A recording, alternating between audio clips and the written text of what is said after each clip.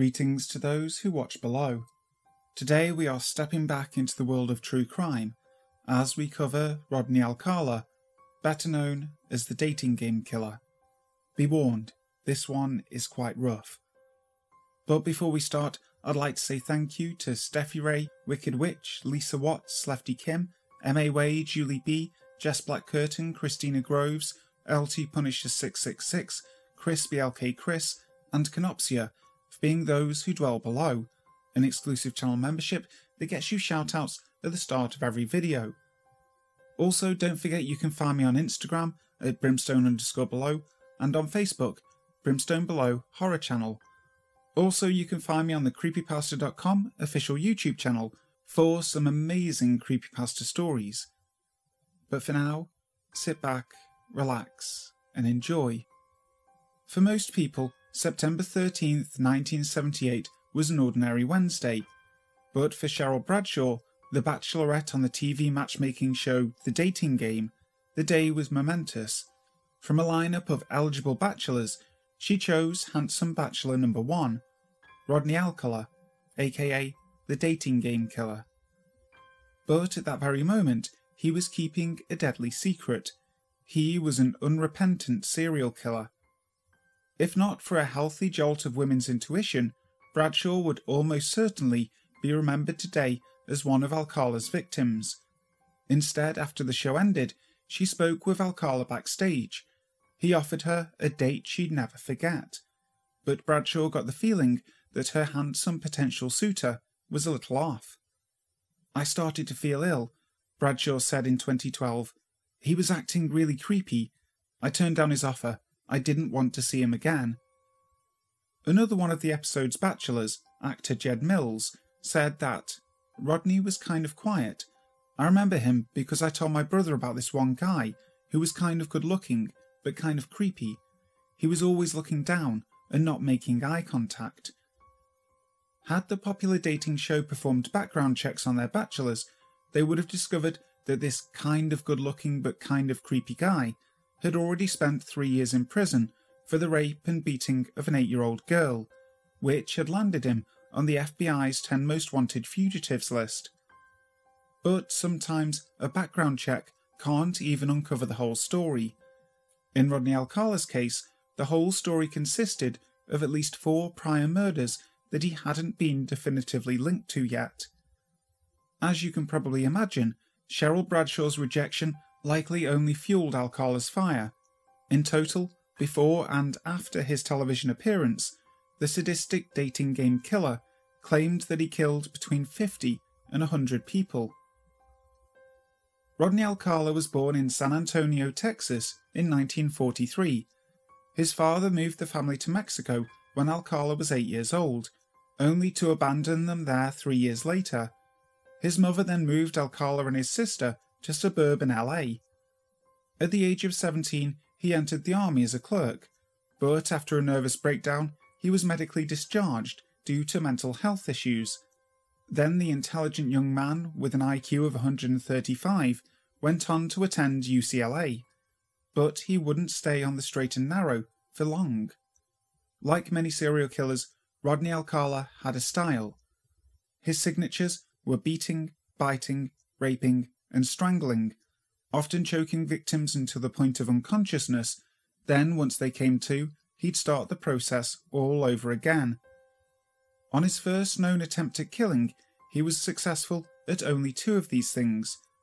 The victim was Tali Shapiro, an 8-year-old girl he lured into his Hollywood apartment in 1968. Shapiro barely survived her ordeal, her life saved by a passerby who'd reported a tip to the police on a possible abduction. Alcala fled his apartment when the police arrived and remained a fugitive for years afterwards. He moved to New York and used the alias John Berger to enroll in film school at the New York University, where, ironically enough, he studied under Roman Polanski. After being recognized thanks to an FBI poster, Alcala was finally identified as the perpetrator in the rape and attempted murder of Tali Shapiro. He was arrested in 1971, but only sent to prison on charges of assault. Shapiro's family kept her from testifying, making the conviction of both charges unattainable. After spending 3 years behind bars, he soon spent another 2 years in prison for assaulting a 13-year-old girl. Then authorities regrettably let Alcala travel to New York to visit relatives. Investigators now believe that within 7 days of his arrival there, he killed a college student named Elaine Hover, who was the daughter of a popular Hollywood nightclub owner and goddaughter of both Sammy Davis Jr. and Dean Martin. Soon after all of this, Alcala somehow got a job at the LA Times as a typesetter in 1978 under his real name, which was now attached to a substantial criminal record. A typist by day, by night he lured in young girls to be part of his professional photography portfolio, some of them never to be heard from again. The year after the dating game appearance, 17-year-old Leanne Leadham was lucky enough to walk away unscathed from a photo shoot with Rodney Alcala, and she remarked how he showed her his portfolio, which in addition to shots of women included spread after spread of naked teenage boys.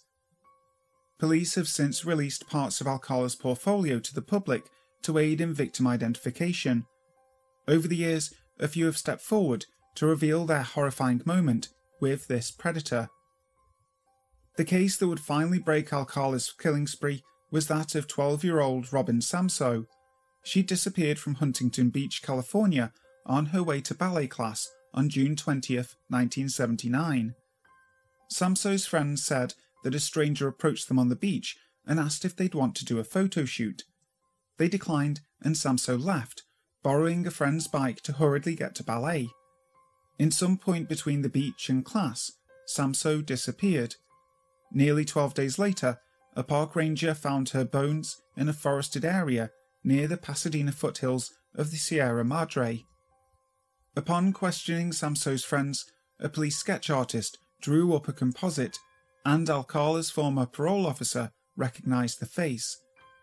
Between the sketch, Alcala's criminal past, and the discovery of Samsoe's earrings in Alcala's Seattle storage locker, police felt confident that they had their man. But beginning with the trial in 1980, Samsoe's family would have to follow a rather long and winding road to justice. The jury found Alcala guilty of first-degree murder and he received the death penalty. However, the California Supreme Court overturned this verdict due to the jury being prejudiced, they felt, by learning of Alcala's past sex crimes. It took 6 years to put him back on trial. At the second trial in 1986, another jury sentenced him to death. This one didn't stick either. A Ninth Circuit Court of Appeals panel overturned it in 2001. LA Weekly wrote, "In part because the second trial judge did not allow a witness to back up the defense's claims that the park ranger who found Robin Samsoe's body in the mountains had been hypnotized by police investigators."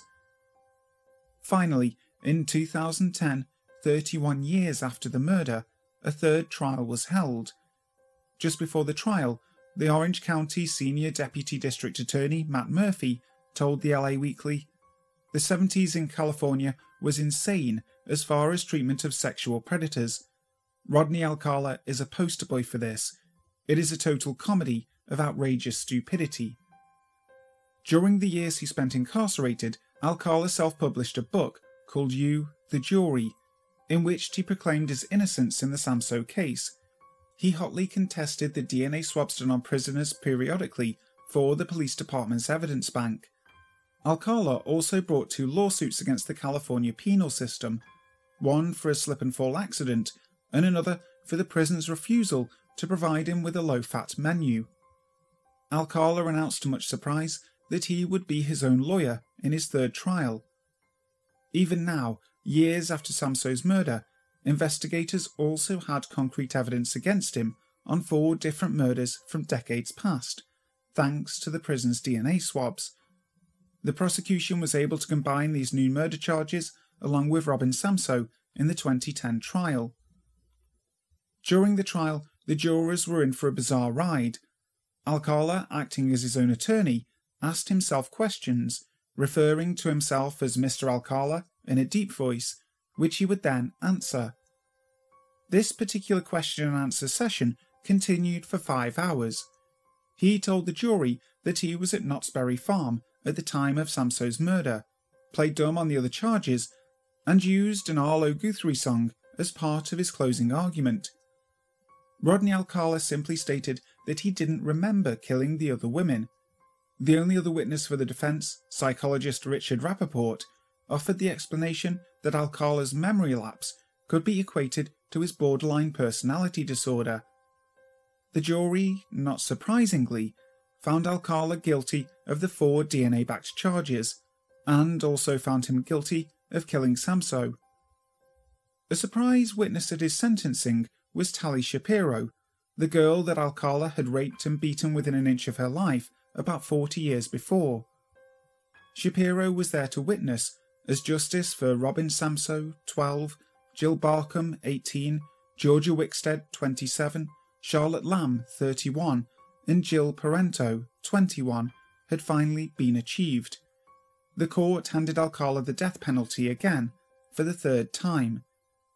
Since the trial, investigators have continued to link the dating game killer to many other cold case murderers, including 2 to which he pled guilty in New York in 2013. The full extent of his crimes may never be known. While sitting on death row in California, Rodney Alcala died of natural causes at age 77 on July the 24th, 2021. Immediately, some of his victims spoke up, expressing their relief that the dating game killer was finally, truly gone. "The planet is a better place without him, that's for sure," said Tali Shapiro.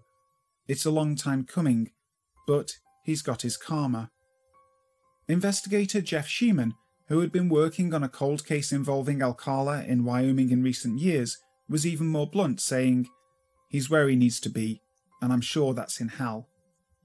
Sheeman recalled that during interviews with the police, Alcala would trace his finger along the faces of his victims in the photographs put before him, perhaps in hopes that it would irritate or even enrage the detectives. Throughout his investigation, Sheeman was overcome at just how cold Alcala was, and ultimately came to believe that he may have taken untold scores of victims that we'll never know about. Hi there guys, thank you so much for listening to today's video. I really hope you enjoyed it. If you did, make sure to leave a like and also subscribe to the channel if you haven't before.